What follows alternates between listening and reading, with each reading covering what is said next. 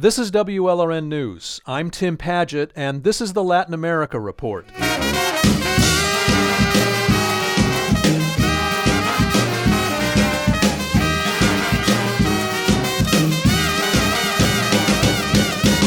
Today has a lot of names. In English, it's Shrove Tuesday. In Portuguese, Carnaval.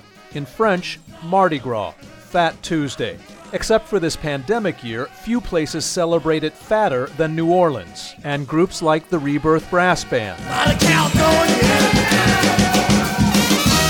Many people don't realize, though, how much that New Orleans culture owes to Haitian culture, like the popular Mardi Gras song, Aiko Aiko.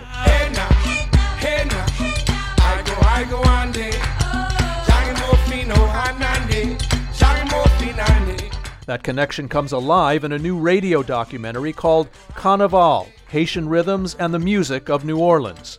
For people who know Haiti and New Orleans, the similarities are endless. You know, it's a different country, but it's like a mirror. The deep connection between these places really comes alive in the music. Kanaval is produced by Philadelphia public radio station WXPN, and it airs here on WLRN this month.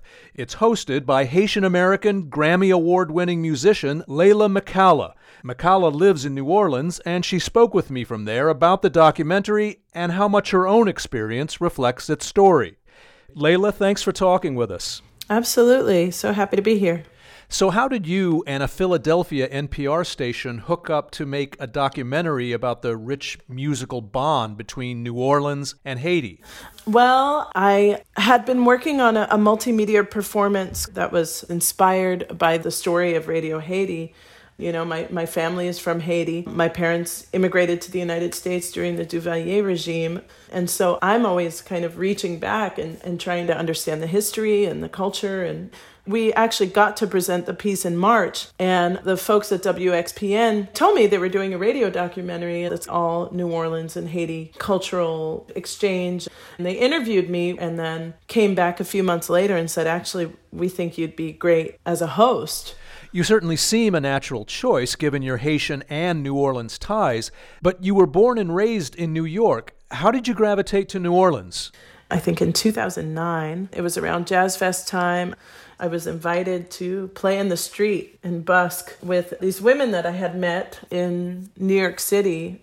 And they used to play in the French Quarter, and I just graduated with a degree in classical cello performance. And I was wanting to explore other styles of music and explore things that felt meaningful to me. Right, and here's something you say in the Kanaval documentary that speaks to that. But it wasn't until I moved to New Orleans in my 20s that I realized that Creole is more than a language. It's an identity.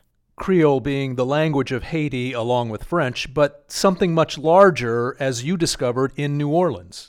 Absolutely.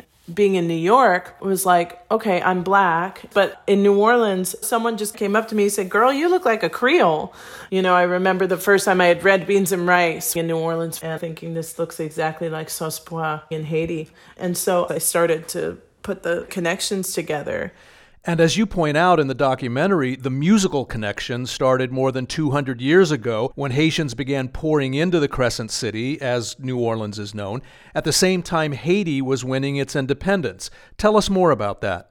At the time of the Haitian Revolution, there was a lot of, obviously, unrest. And Louisiana was a French territory and provided safe haven to a lot of white plantation owners, slave owners, but also free people of color and enslaved people.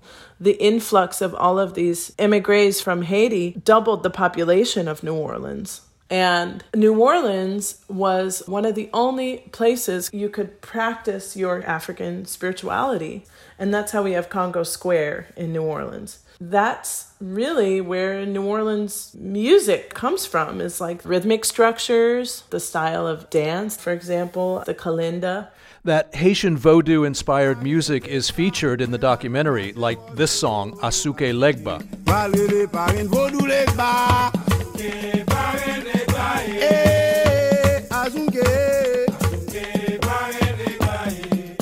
So, Leyla, can we say the Haitian infusion of the 19th century helped give rise to New Orleans jazz at the turn of the 20th century? I have zero doubt. I, for example, started playing the banjo, playing New Orleans jazz, and there were definitely banjos at Congo Square. And actually, the first banjo found in the Western Hemisphere was found in Haiti. Let's switch back to Haiti then. In Kanaval, you talk about how a visit to the coastal city of Cap-Haïtien confirmed for you that cross-pollination between New Orleans and Haiti. I'll never forget going to Cap-Haïtien for the first time. It's a beautiful coastal city in the north of Haiti, where colorful facades feature arched doors and overhanging balconies. I remember thinking, this looks like the French Quarter. Or wait a minute, does the French Quarter look like Cap-Haïtien? Right. And that's where I found also people were carrying banjos around, and I had never seen it in Haiti before.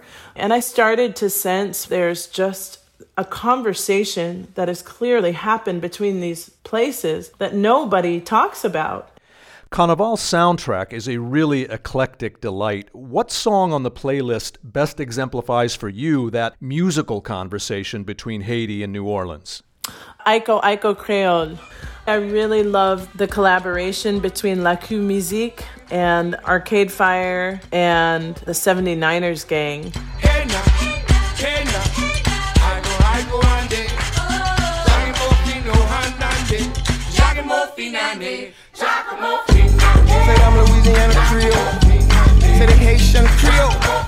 And you perform a Haitian folk song I particularly enjoyed, Merci Bon Dieu. Merci bon Dieu, gade tout ça la nature pote pour nous.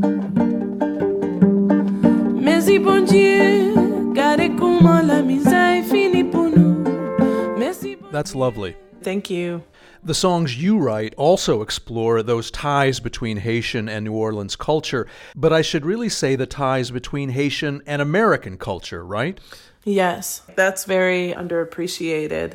It's not more important for Black Americans to understand Haitian culture more than white Americans or any other Americans. And I hope that the documentary can be the gateway to wanting to know more about Haiti.